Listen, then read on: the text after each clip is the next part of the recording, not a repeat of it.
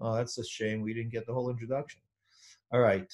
Um, Here, I don't know if you have the raise. It should be Yeah, we found it. I got it. It's all good. found it. Yeah, yeah, Are all you good. able to do it if I'm sharing the screen? Raise hands. Yeah. Yes, yeah. Yeah? Okay, fine. So I'm going to share the screen back again. And it's Okay, turn recording. off recording. Okay. Yeah, perfect. All right, so I'm sorry, we started the recording a little late. So, we open with Azla Bosh B'Til Kol Mitzvotech. And what I'm saying is that this introduction is more than history. It's not just going through the transmission of Torah Shebaal Peh.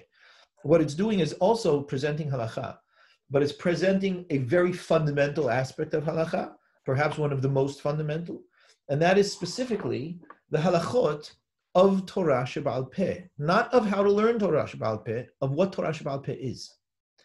And that is extremely important. And I will say to you all now that I find in my rabbinic career in the last 25 years, that one of the single most misunderstood things among laymen, right, which causes them not only confusion in terms of halakha and what it is they should do, but it ends up becoming a confusion in terms of the entirety of Orthodox Judaism. Because Orthodox Judaism, I always say the elephant in the room of Orthodox Judaism are the mitzvot. It's no problem. People have no issues talking about the philosophy. They have no problem talking about the concepts and ideas. Anybody can sit in a parasha class. The elephant in the room in Orthodoxy are the mitzvot. It's the fact that we have a brit, we have a covenant, and we have commandments that are part of that covenant. And that is essentially what we're going to see Harambam is dealing with over here. And so part of that is what we call the Torah Shebaal Peh, and people have such confusion over the Torah Shebaal Peh. What is it? What is it meant to be for us? What constitutes the Torah Shebaal Peh? Why, if the Torah is supposed to be Baal Peh, it's supposed to be oral, has it been written down? How do you establish Torah Shebaal Peh? Is Torah Shebaal Peh movable, changeable? Does it evolve? Doesn't it evolve? How is it? Who has the authority? I mean, it's the foggiest of things for people. I don't know if I'm the only one that feels this way and thinks this way, but I'm telling you that I feel and think this way over 20 years of dealing with students and people that constantly come up and ask me questions, and where I realize that the source of the problem of their questions is this. So what Harambam is what we're learning over here in this Hakdama is golden. It is absolutely essential. It is at the bedrock foundation of our Torah and Mitzvot. And what Harambam is doing in this Hakdama is teaching us the halachot of Torah Shebaal Peh. What is Torah Shebaal Peh? And one of the things that we will find that Harambam will point out for us is that Torah Shebaal Peh is very specific. It's very specific. And it has a beginning and it has an end. And that's something that already people are confused about. What do you mean Torah Shebaal Peh has a beginning and end? Torah Shebechtav, the written Torah, we know has a beginning and an end. It opens with Bereshit bara Elohim et hashamayim et haaretz, and it ends with Le'arnei kol Yisrael. That's the Torah Shebechtav. Of course, there are the Nevi'im and the Ketuvim, but essentially the Torah that has the mitzvot, all mitzvot are in the 5 books of the Torah, Moshe Rabbeinu. The Torah Moshe Abdi. The point that Harambam is going to make, and that I will show you that he makes, is that the Torah Shebaal Peh is also finite. It has a beginning and it has an end. So now you might be thinking, right? You should at least be thinking, well, what does that mean? I mean, we know that it says the Torah is Rehava Me'eretz Midah, right? That it's never ending, the Torah. You can talk and talk and talk and talk. You can open up situation after situation after situation. You can have massive libraries that never end. Isn't it true that the Torah is never ending? That it is a conversation that goes on for all generations? That there's always this concept of chidush in Torah, of innovation and nuance in Torah that we're able to bring out? Yes, there is, but that's not called Torah Shebaal Peh. That's called something else. And what Harambam is talking about over here, specifically, is Torah Shebaal Peh. So in order to be able to understand this, I'm going to show you something else first, before we actually get into the nitty-gritty of this particular Hakdama. And that's this halacha. For example, in Hilchot Talmud Torah, in the first chapter of Hilchot Talmud Torah, Harambam here says, we're going to jump into this just to be able to see what it is that I'm telling you. Harambam here says, Hayav l'shalesh et zman limidato. A person has to split the time that he studies his Torah into 3 sections to study 3 different aspects of the Torah. Shlish b'Torah shebichtav. A third of a person's time has to be spent studying the written Torah. Shlish, Torah she'ba'al peh. A third of it needs to be the Torah she'ba'al peh. Shlish, and another third should be in this thing he calls Yavin v'yaskil aharit davar mereshito, trying to delve in and understand an end of something from its beginning, which means that I start to look at the openings of things, what we call, in other terms, Rashi Prakim, that from the Rashi Prakim, I'm able to delve in to understand the other details that are implied in it or intimated in it. Yotzi davar midavar, I look at one thing and able to pull out other things from a particular subject that I'm learning that are not necessarily explicitly mentioned in that subject. Yidameh davar davar, I compare and contrast ideas. Yavin b'midot she'Torah nedreshet b'hem, I go through all of the principles that we have to use in order to be able to derive all of these things that I'm mentioning from the Torah. Until I know how to be able to pull the laws, of Asur and Mutar and so on and so forth out of the Torah. But this system of derivation is essentially what he's talking about. What do we call that? We don't call that Torah shebichtav, and we don't call that Torah she'ba'al peh. What we call that is Gemara. Zehu hanikra Gemara. So there's 3 things. There's Torah shebichtav, there's Torah she'ba'al peh, and there's Gemara. Torah shebichtav and Torah she'ba'al peh are finite. They have very clear beginnings and endings.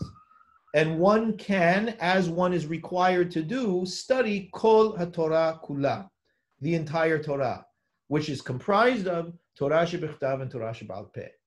That does not include Gemara. And when the Hachamim say that it is Rehava Miniyam or Rehava Me'eretz Midah, that it's greater than the sea and larger than the earth and so on and so forth, they're talking about Gemara, not Torah she'ba'al peh and not Torah shebichtav. And what Harambam does over here in this book, and what he's going to say that he's going to do in this introduction is, all you need in order to study the entirety of the Torah she'ba'al peh is to read my book. Now, that's a pretty powerful thing to say. But that's what the Rambam says with full confidence. So people think, what does that mean? How does it? Because people get confused with that because they don't know the difference between Torah she'ba'al peh and Gemara.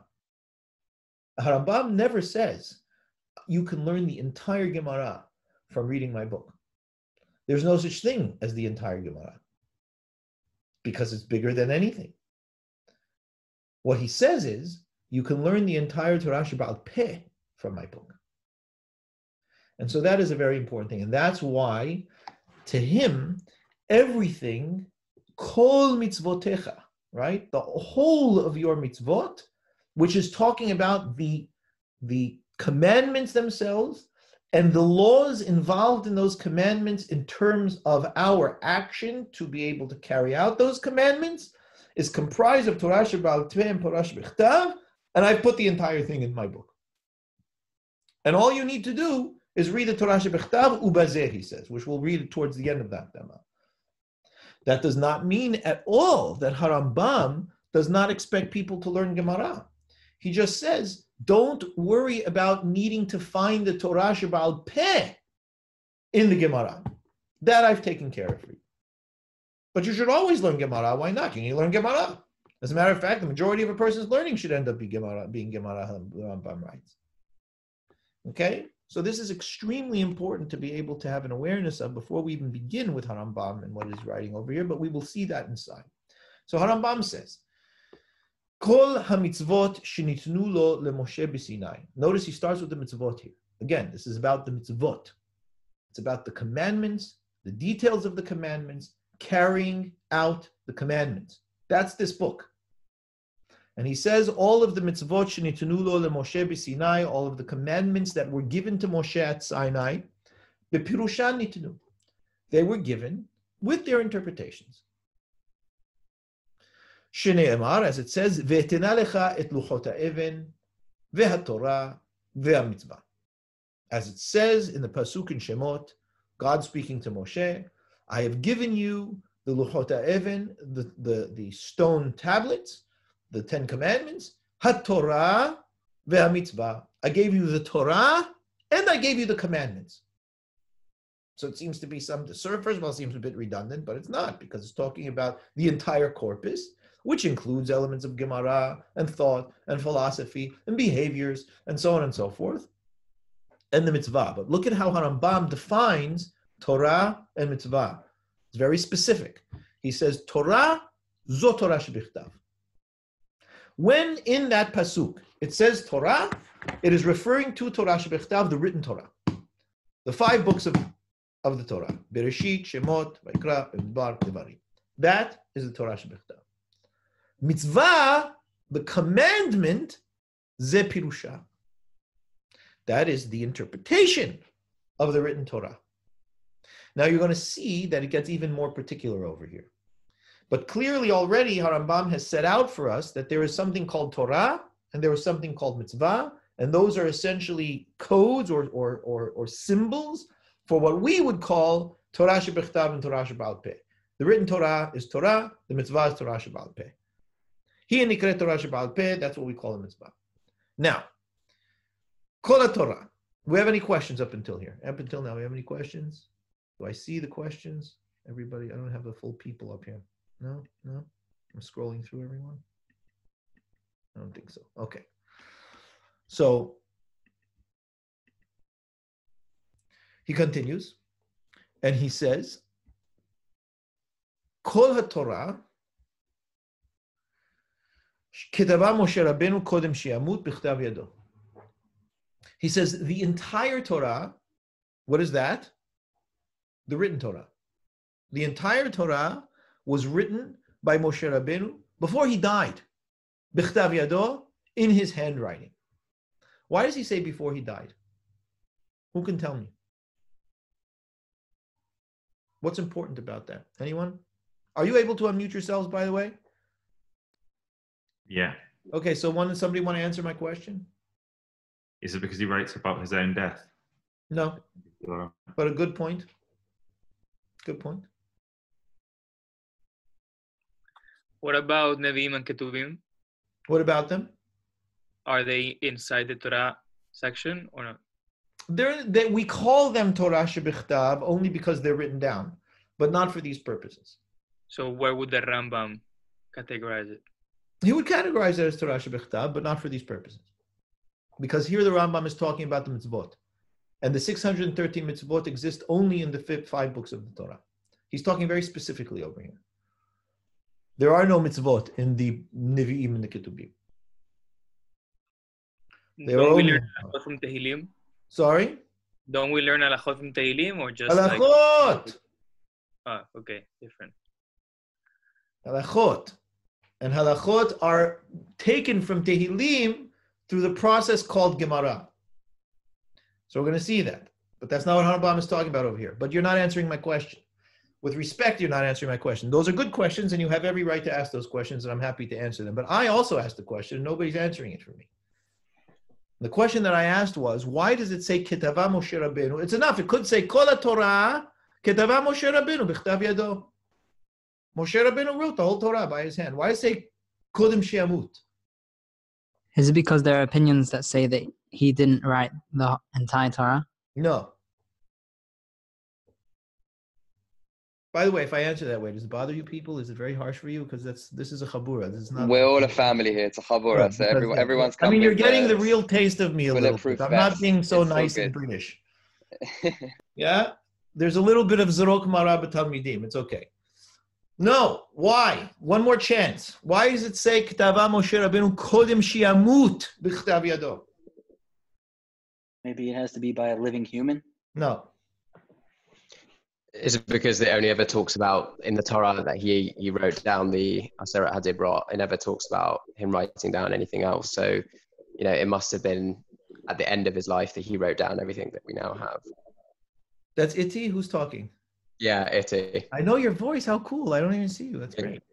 That is pretty good. Okay, so I want you to elaborate because I think that you're saying what you should be saying, but I'm not sure if you're saying what you should be saying because you've kind of distracted me with the Ten Commandments. Sorry. I mean, the way I mean, I might be wrong, but the way I see it, he it never says in the Torah that he kind of writes down anything. So it must be that he kind of writes it down at the end of his life. The only time it talks about him writing down anything is in terms of the Aseret HaDibrot, that he writes it on the, you know, the stones and stuff like that. But it never talks about him actually writing down the entire Torah. So that must have occurred right before he died. Yes. Thank you. Essentially, yes. Now, it could be that, Moshe Rabbeinu wrote portions of the Torah as it went along, because it's clear that, at least according to Rambam, and it is the most rational thing to say, that certainly Moshe Rabbeinu did not write Parashat Pinchas, for example, at Har Sinai. This was something that was given over to Moshe Rabbeinu over the course of his last 40 years of his life. And what Moshe does is he writes down the written part before he dies, because he didn't write all of it at the beginning. It was written, it was given, there was a process, there was time.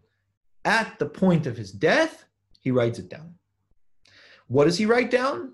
The Torah. So Harambam is very much focusing over here on particular terms that he has just defined and explaining to us how these came about and manifested. V'natan sefer lechol shevet v'shevet. V'sefer had netanahu ba'aron na'ed. So he wrote, essentially, according to Rambam, 13 Sfarim. Yeah, this is not Rambam's, he's not pulling this out of his imagination. This is discussed by the Hachamim, but he's posek here. He's establishing here, this is what Torah and Mitzvah are, or Torah shebichtav and Torah sheba'al peh are. And so he's saying what we have as Torah shebichtav is what Moshe Rabbeinu wrote with his own hand before he died, 13 times, one for each shevet, and one to be placed in the Aron, le'ed. What does le'ed mean? As a witness. Witnessing what? Testimony. What is? I know the meaning of the word. I'm saying what is it? What is it testifying to? That he wrote it before he died. No.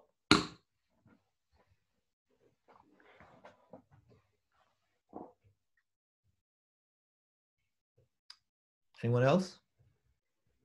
To be used to copy to make new Sefer Torah? Close. Yeah, close. Not just a copy to make new Sefer Torah, but to be able to reference, to know what the Torah says. It was the source text. That's what it means, Larry. And he says he put it in the Aron, which this is a side point. There's a machloket in Baba Batra between Rabbi Meir and Rabbi Yehuda where this Sefer was placed. Rabbi Meir says it was placed inside the Aron. Rabbi Yehuda says daf. There was a daf that was built on the outside of the Aron, and the Sefer was placed on that daf on the outside. Clearly, Harambam is posek like Rabbi Meir. He says that Netanyahu ba'aron la'ed. שנאמר, לקוח את ספר התורה הזה, ושמתם אותו מצד ארון ברית אדוני אלוהיכם, even though the pasuk says mitzad, on the side. Harambam is saying it was ba'aron. ברית אדוני אלוהיכם, והיה שם בך לעד. And there it should be amongst you, as a witness to what's written. Okay, so for all the questions of the Nevi'im, the Ketubim, and so on and so forth, yes, in broad terms, we call that Torah shebichtav, because clearly it's not Ba'al Peh, nor was it meant to be Ba'al Peh, and it is part of the broad sense of Torah. Here we are not talking about the broad sense of Torah. It's very important for us to understand that, because we're not used to thinking that way. It's the reason why Harambam is defining these terms very specifically. And he's saying, when I say Torah here in this Hakdama, for these purposes, I am referring to the written Torah of Moshe Rabbeinu that includes everything that he wrote before he died, which clearly does not include the book of Shmuel and the book of Tehillim. So that's the first part. And that was written down 13 times. The 13th book, or whatever you want to call it, was put in the Aron as testimony. Ve'ha mitzvah. Hamitzvah shi perusha Torah lo ketava. The perush of the Torah, the interpretation of the written components of the Torah, which was not written down, elatzivaba. He commanded that written, that oral aspect of the Torah, lazekenim, v'leushua, ushar kol Yisrael. He gave it over orally to them. Gave it over to the zekenim, to the elders, to the leaders, to Yehoshua, his prime student, who was going to take things over from him, which is going to become very important in a little bit. Ushar kol Yisrael, taught to the rest of Israel. And as far as Rambam is concerned, and he does this in much more explicit ways in the opening to the Mishneh that he writes of his commentary on the Mishneh, that Moshe Rabbeinu at least once taught the interpretation orally of his written Torah to the entirety of Israel. Shneimar, et kol hadavar asher ani anochi metzaveh etchem, oto tishmeru la'asot. Everything that I command you, you must keep to do. So it's not just that you keep the words that are written, you have to act them. You have to do them. That is why this component of the Torah is called Ba'al Peh, because it was taught orally. It was not written down. Af al pi shelo nichteva Torah sheba'al peh limeda Moshe Rabbeinu kula bebetino shel shivim zekenim. That's a very strange language also. Why does Rambam say Af al pi shelo nichteva Torah sheba'al peh? It's a big deal.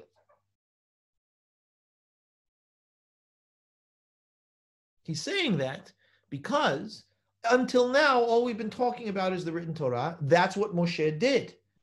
And so what he's saying over here is, even though we've been talking about the written component, and the written component is what Moshe wrote down, and he wrote 13 of them, and one of them was an ayed, there was this other component that is just as important and comes together with the written Torah. It doesn't need to be written down. It's not meant to be written down. That was also given over by Moshe Rabbeinu, equally like the written Torah. It was taught by Moshe to his Bedin of 70 elders, as well as Elazar, Pinchas, Yehoshua, Shloshtam kibilu Moshe. The three of them received this from Moshe. So this is really important. Before we go on, I want to pause, because now Harambam is going to now start taking us through the transmission of what it is that Moshe has given over here. And it's really important for us to be able to understand that what I was saying to you at the beginning about the difference between Torah Sheba'al Peh and Gemara is not a light difference. It is a huge thing. Excuse me, because what Harambam is saying over here is that what essentially was given over by Moshe Rabbeinu was not Gemara. And it's very interesting because look at what he says. I want to go back over here and take a look at what it is that he says. Where are we? Look at this. We're going to go back up here, okay? He says, based on now understanding what we've understood, there's a very strange line that we kind of just read right past. We didn't pay much attention to. Let's look at this again, okay? I'm going to bring you up here again. He says, Torah is a Torah shebichtav. The mitzvah pirusha is the interpretation of the Torah shebichtav. Now I'm going to ask you, where did that interpretation come from? Anyone? It's not a rhetorical question. I'm asking you, where did that pirush come from? From the 40 days that he went up? No, I'm not asking when he got it. I'm asking what is the source of that pirush? Sorry? Torah Sheba'al Peh. Yes, the Torah Sheba'al Peh. What is the source of the pirush? God himself? What? God directly to Moshe? Yes, God. So look what Harambam writes over here. He says, V'tzivanu la'asot Torah al pi ha-mitzvah. He told us to do the written Torah based on the mitzvah, which is the pirush of the Torah. Well, what else would we do it with? That's, of course, how we're going to do it. What other pirush would we use? You follow my question? You think it's a bad question? You can. You're allowed. That's also part of the nice perks of the Chabura. You can just tell me it's a bad question, Rob. Do you understand my question? Would we just understand things like ayin, like eye for eye, as literal meaning without the actual perush? I wish I could see everybody because I can't, because I'm sharing the screen. Hold on, let me open this up here. Maybe I can do this. Oh, okay. I see you all. I see you all now. Okay, who's talking?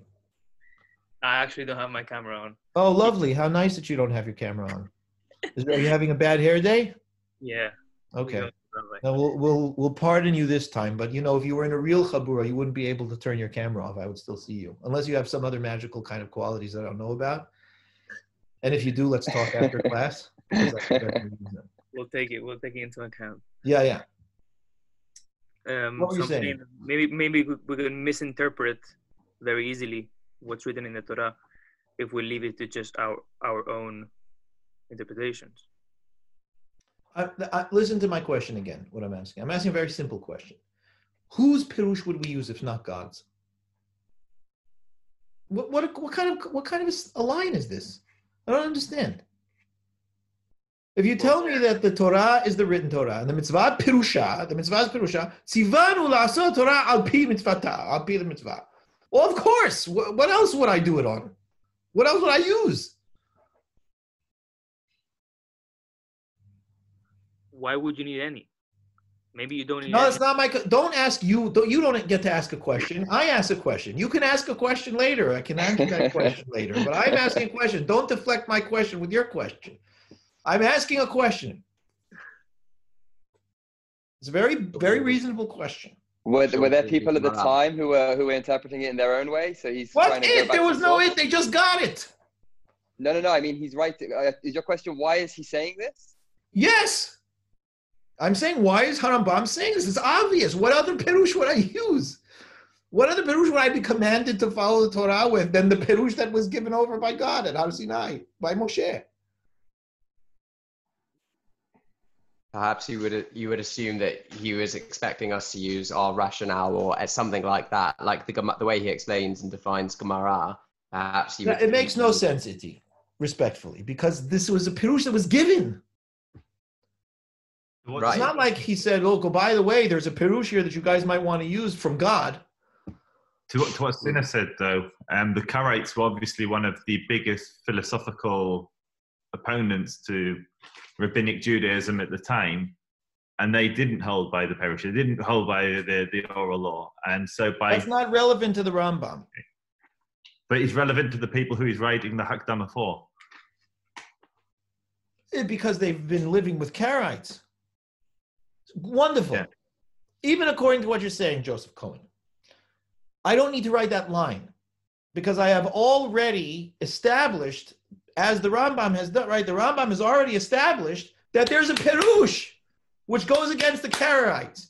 Well, obviously, if there's a Perush from God, which already suggests that God is suggesting that this is the way that you should interpret what it is that I've written.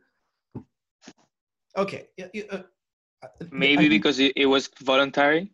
Maybe they saw it as like, I don't know, a voluntary thing to look at. Maybe it's not necessary. Why would it be voluntary? I don't understand. How could it be voluntary? Because it's not written. There clearly must be a difference between what's written and what's not. Yeah, okay, but maybe so what people are you saying? would like... Wait. So let's understand what you're saying. What you're saying is that God gave a written law and said, oh, by the way, my opinion as to how to interpret this is this. What say you? That's not what was going on over here. If that's how it was presented, then perhaps, but it's not what's going on. It was the official interpretation. That's exactly what he's saying over here. Okay, so what I want to explain is very simple, and it's important for us to pay very close attention to this, because again, it is counterintuitive to what we traditionally learn in the general Jewish world and in yeshiva and so on and so forth. Harambam says over here, where am I? Oh, this thing keeps jumping. Yes, here, okay. Tzivanu la'asot haTorah al pi hamitzvah. He commanded us to do the Torah based on the mitzvah specifically. And what is the mitzvah specifically? The Torah Shebaal Peh. And I told you that the Torah Shebaal Peh is very specific. There are many aspects of the oral Torah that are not necessarily included in Torah Shebaal Peh. What he commanded us was to do the Torah al pi mitzvah. And what is the doing of the Torah? The doing of the Torah is actual carrying out of the mitzvah. Actual performance of the mitzvah must be based on Torah Shebaal Peh specifically, not any other component of the oral elements. Not on the hashkafic elements, not on the, what they call in yeshiva, the lomdish elements, not the masao matan, the arguments back and forth, not the drashot, not any of that. In all of that comes something that we call Torah Shebaal Peh, which is the Rambam's book. Which, interestingly, all the stuff that I just mentioned really isn't in the Rambam's book. And yet he says very boldly, you can learn the whole Torah Shebaal Peh from my book. That's why he says, we were commanded to do the Torah, to act the Torah, based on specifically that component of the oral elements of interpretation. Do you follow what I'm saying? Do you hear this? Very important. Extremely important. What's our time? Okay, good. Questions? Everybody clear? So very action-oriented. This is. Yeah, that. Not the entirety. This. No, this. His focus. Right. Yeah. And Harambam absolutely writes that explicitly. He says the problem with the Gemara is that there's no way, it's very difficult to know what to do. He writes this to a student. He says, it's so hard to go through the Talmud and find the Torah Shebaal Peh from the Talmud of what I need to do. And so, you know what I did here? He tells the student, he goes, you have no idea what I did here. Nobody really understands what I did here. I actually extracted the whole of the Torah Shebaal Peh from the ocean of the Talmud, which comprises so much more than just Torah Shebaal Peh. It's called Gemara for a reason. And that's what he does over here.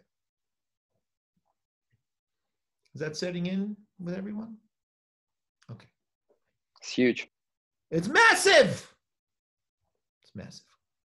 All right. So now once Harambam establishes that, he then talks about, well, this is a very precious thing, isn't it? Because we've got a written component and we've got an oral component that interprets the written component in terms of la'asotah, right? In terms of actually doing it, what needs to be done. Well, it's the most precious thing. How do I have to protect that. And I have to faithfully transmit it. So what Harambam attempts to do over here is saying, now I'm going to explain to you how this specifically was transmitted. See, people have this idea that everything that you read in the Gemara was transmitted from Moshe to Yehoshua to everybody. That's not the case. You know, the conversations between Ravina and Ravashi, and the conversations between Abaye and Rava, the Havayot of Abaye and Rava, as he refers to them, were all given over by Moshe Rabbeinu down Har Sinai and carried by every single one. That's not true. What was given over was the Torah and the mitzvah.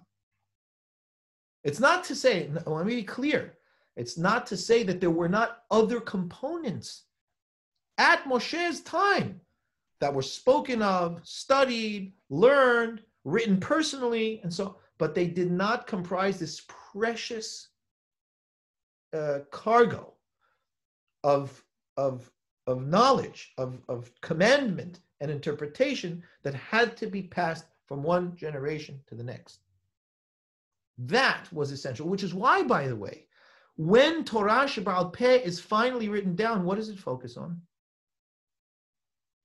What does it focus on? Law of action and deed. The Rambam saw himself as a second Rabbi Yehuda Nasi.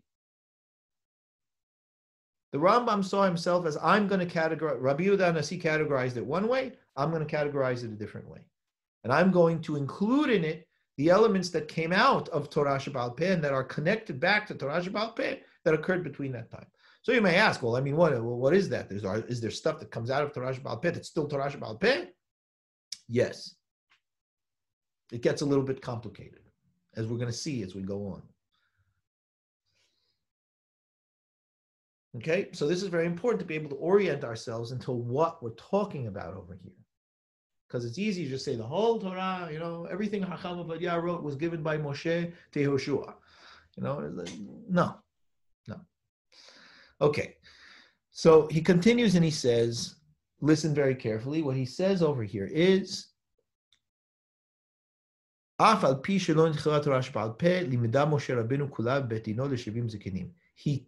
taught all of it, the whole of the oral Torah, which is what? The interpretation of the written Torah in terms of la'asotah, was given to the Beit Din of Zikinim. It was also given to Lazar, to Pinchas, and to Yoshua, all three of them, Kibilu Moshe. All three of them, right? Pinchas, Yoshua, Elazar, received this cargo of Torah, the Torah and the mitzvah, the Torah Shebechtav and the Torah Shebaal Peh, directly from Moshe. And they all received it intact, right? It was wholly given, intact. And what happened is, I see the raised hands, the Yoshua Shu Talmido Shel Moshe Rabbeinu, Masar Torah Shebaal Peh v'tzivahu aleha. But there was one of those that had special task. One of them had the task not only of receiving it, but of transmitting it. And that was tasked, Yoshua was tasked with doing that. So Yoshua not only had to receive it in toto, he had to transmit it in toto. As it says over here. Yoshua, Shu Talmido Shel Moshe Rabbeinu, Yoshua was the actual student of Moshe Rabbeinu, direct student of Moshe Rabbeinu, Masar Torah Shebaal Peh. He gave over the Torah Shebaal Peh. Notice the difference between Masar and what's the other language used for everybody up here? What's the word that's used? Hello? Kibeh. No. Limda. Limeda. He taught it to them, but he didn't entrust it with them. Yoshua Masar Torah Shebaal Peh. And not only Masar, Tzivahu Aleha. He commanded Yoshua to carry it on. Rabbi, sorry? Rabbi, what was the point in teaching Come on, it? I didn't see you here. I'm here. What a nice surprise. What's the point of teaching it to Elazar and Pinchas? And The not point of everybody else teaching or it other people if they're not passing it on? Very good question. The reason that he taught it to them was because we also needed people to actually know this in order to be able to know what to do. So like you and I will study this, we'll learn the Mishneh Torah, even though I and you may not be entrusted as what we would call ma'atikeh hashmuah, right? That's the term that's ended up using for it. Right? Because I need to know it too. So the way that they did it was they had these what you call it, not portals, terminals, right? So they were made into terminals to be able to carry it over. But Yoshua was entrusted with giving it over to the next generation. Does that make sense? No. I mean, what? They were just there to hold the information. They were there to be able to amplify it. In other words, because Moshe could not really teach it to the entire people, although he did once, right? The way that you learn oral elements is repetition, which is why, again, Rabbi Yehuda Nasi calls it the Mishnah. It's repetition. So he needed people that had it to be able to teach it and repeat it and put it out into the people there at that time. All right. Okay. Fine.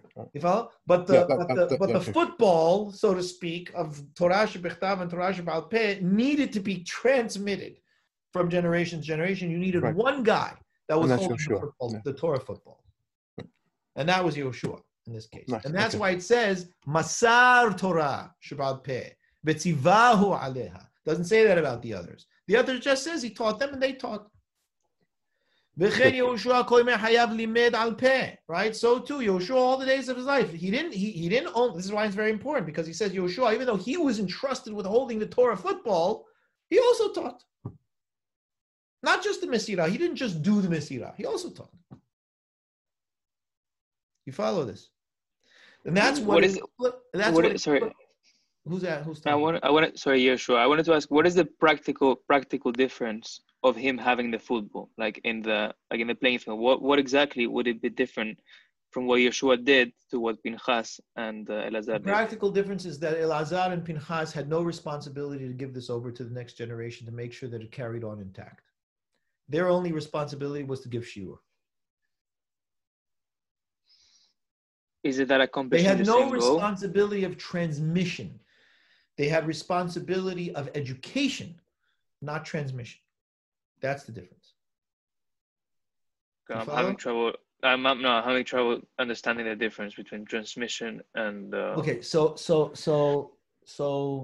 let me try and present it to you in relatively simple terms. Okay, let's say that I have a story. Once upon a time, A, B, C, D, F, G, right?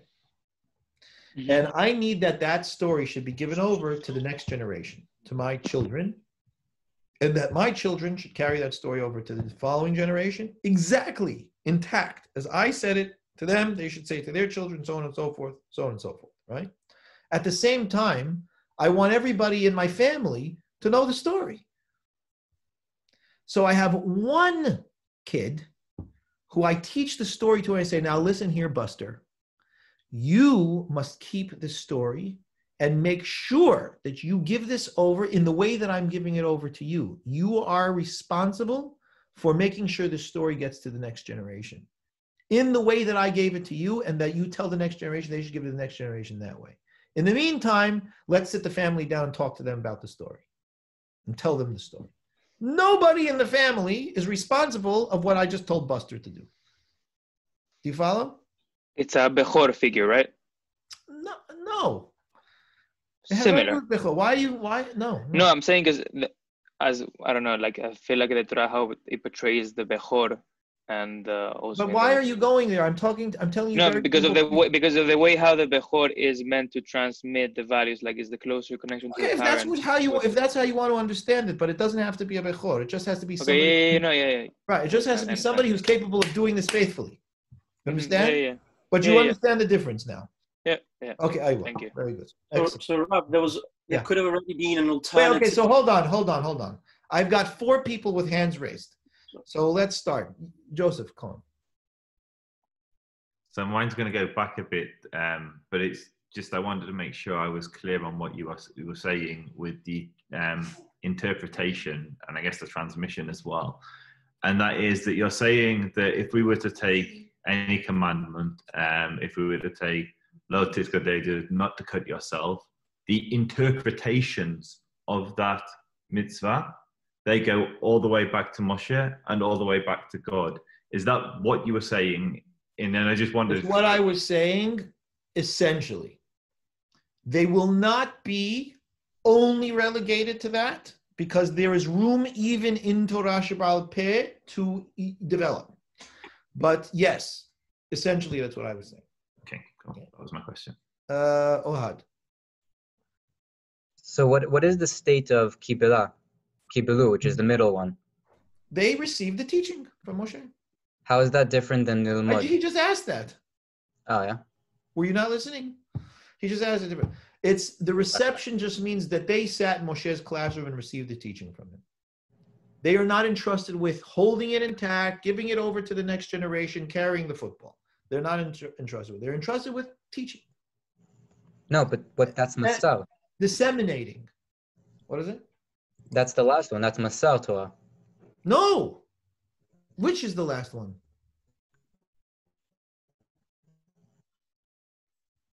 Meaning there's Limida, there's Kibilu, and there's Masal, Elazar, Pinchas, and Yeshua. No. And when Limida, the opposite action of Limida is Kibilu.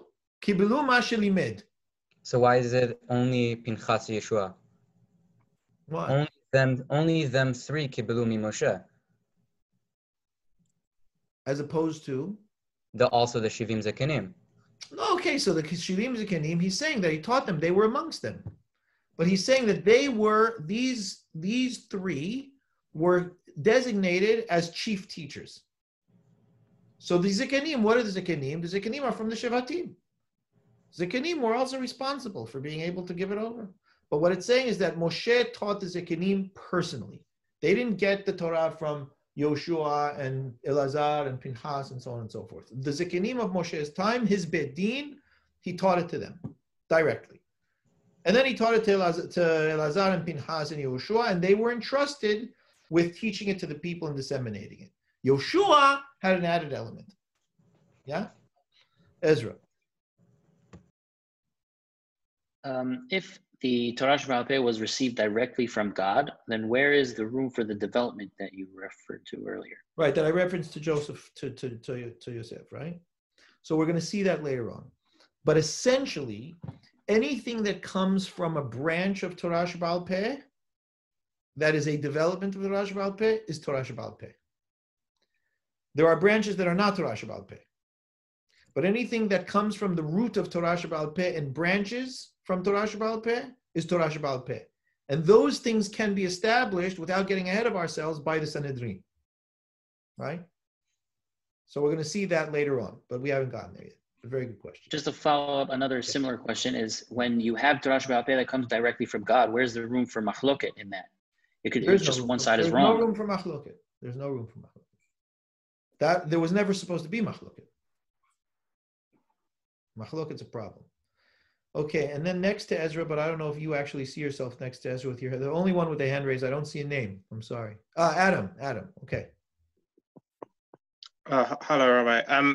I just wanted to ask: is there a chance that in Moshe giving over in all these different ways? Obviously, he selected Yehoshua as his designated student to take the Torah forward. But is there a chance that some different halachic jurisprudence may have developed by giving it to the Shivim Zkenim, who were obviously holding Batei Din at the time, and then you had Elazar and Pinchas, who also kind of doing things their own way, but they weren't the designated successor. So how was that all drawn back together in what Yehoshua then transmitted on to the next generation? Adam Krantz, that is an excellent question.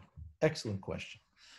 What Adam is asking, I hope everybody hears what he asked, right? If I have a Bet Din that has this Torah by Moshe, which would theoretically seem that it should be establishing some judicial establishment of law, as what a Bet Din is essentially meant to do, right?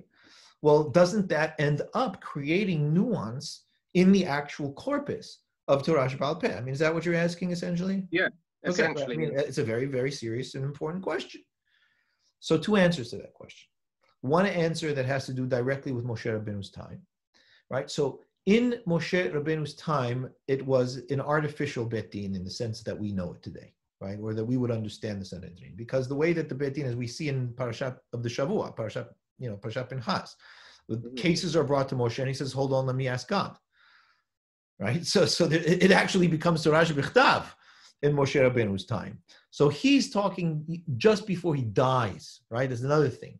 So what your question is asking essentially in the time of Yehoshua, right? And yes, it's a valuable question. So how does the jurisprudence of the Bet Din affect the individual entrusted in the matik, in the requirement of transmitting things? So there are two things. One, like I said to my son Ezra, there are nonetheless elements that will be branches from Torah Sheba'al Peh that become part of Torah Sheba'al Peh that now must be included in the transmission. That's one. Two, it is possible that there will be local establishments made that are local and particular addressals to local situations that do not nonetheless become the body of Torah Sheba'al Peh. Do you follow that? Yeah. Hold on, I just have to answer this one thing because I do have a thing.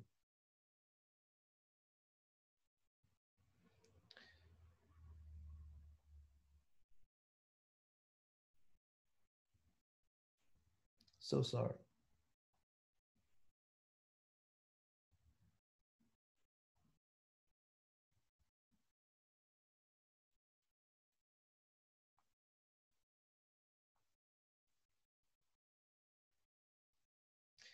Yeah. Okay, are we good? Are we good? Because it is time to end. Yeah? I think Rachel's got a question in the chat. Where? Oh, hold on. I don't see the chat. 1 second. Why don't I see the chat? Oh, again, it's because of the screen share. Okay, I'm gonna stop screen share. Okay, here we go. Okay, Rachel. If there's no room for mahloket, what about 70 faces of Torah? That has nothing to do with what we're talking about. The 70 faces of Torah. That has to do with the broader elements of the oral Torah, not the oral law. That has to do with the inyan. Yeah. Thank you. So that can be drawn later on, in the arguments of the Hachamim, and how it is that they actually argue in terms of law and Hillel and Shammai and all those kinds of things. But that's not how it runs in terms of the actual football, right? I guess I'm going to have to use that analogy. Yeah, that doesn't manifest there. It could be that one of the 70 approaches ends up manifesting, right, and getting in there, and that becomes part of it. But it's not the actual nature of Torah Sheba'al Peh itself. Okay, Daniel, last question for tonight. How is there room for development if there's no verification? After Moshe passes, and there's now room for development without Moshe or anyone that could actually go back to God to verify whether the development is correct or not. You mean like broken telephone? I mean, if it's developed, then you're developing on something that's already there. So if Moshe got the Torah Sheba'al Peh, that's what he got. And if there's room for development, we're developing off of what there is. Does that development need to be verified? Slow down. I'm not following you. When you say development, what do you mean? Well, so then I guess I'll go back a step. Is what Moshe received almost closed? Like there is no growth on top of that? No, I didn't say that. I didn't say that. So then my question is the growth that's built on top of what he received? Not on top. It's an organic development of what it is that he received, but it's extremely specific and it's strict in terms of what actually is the developments of this thing and what's allowed in terms of recognized developments of this thing. So yeah. So there doesn't need to be a verification if that development. That's part of the stricture of rules of how these things develop. It's part of the whole system. The system is set up for that kind of verification and stricture, which we'll see. I just don't want to get ahead of ourselves, right? We need patience also. That's one of the 48 things that a person needs to learn. Okay, Ad Kan, everyone. I thank you very, very much for your presence and for your time. I hope that this is working well. I will say that if anybody feels that things could be tweaked or if the structure can be tweaked and so on and so forth, then speak to Sinna. he'll revert it to me, and we'll try to make it so that everybody, kind of feels the best way. I mean, we can't be all things to all people, but we will do our best to kind of make sure that the Chabura feels as though it is a Chabura and people are getting what they need out of it. I'm really happy to see many of you. I didn't realize some of you were here, so it's an honor to share with you. I will say this, though. In this setting, no pressure, but being that when you walk in public, your face is with you, whether you like it or not, unless you're wearing a burqa, I'm going to request that when you're present in this Chabura, you show yourself, because I want to be able to see you. So do your hair and makeup before. All right, everyone? Rav, thank you so much. Thank you, Rav. Fantastic. Very, very helpful. I mean, again, fundamentals. Looking forward to part 2. Everybody, when is part 2? Part 2 is, let me tell you now. But next week is Dayan Livnat, right? Next day is Dayan Livnat. The week after is Learn from a Chabura member. The week after is History. So I think it's the 5th of August. Okay. The next Halacha class. Lovely. So everybody review until then. Okay, yes, you have the link. Thank you. Okay, cool. Yeah. We hope you enjoyed this episode of the Bet Midrash. Subscribe to our podcast on your favorite podcast player. Don't forget to rate and review. Have a wonderful day.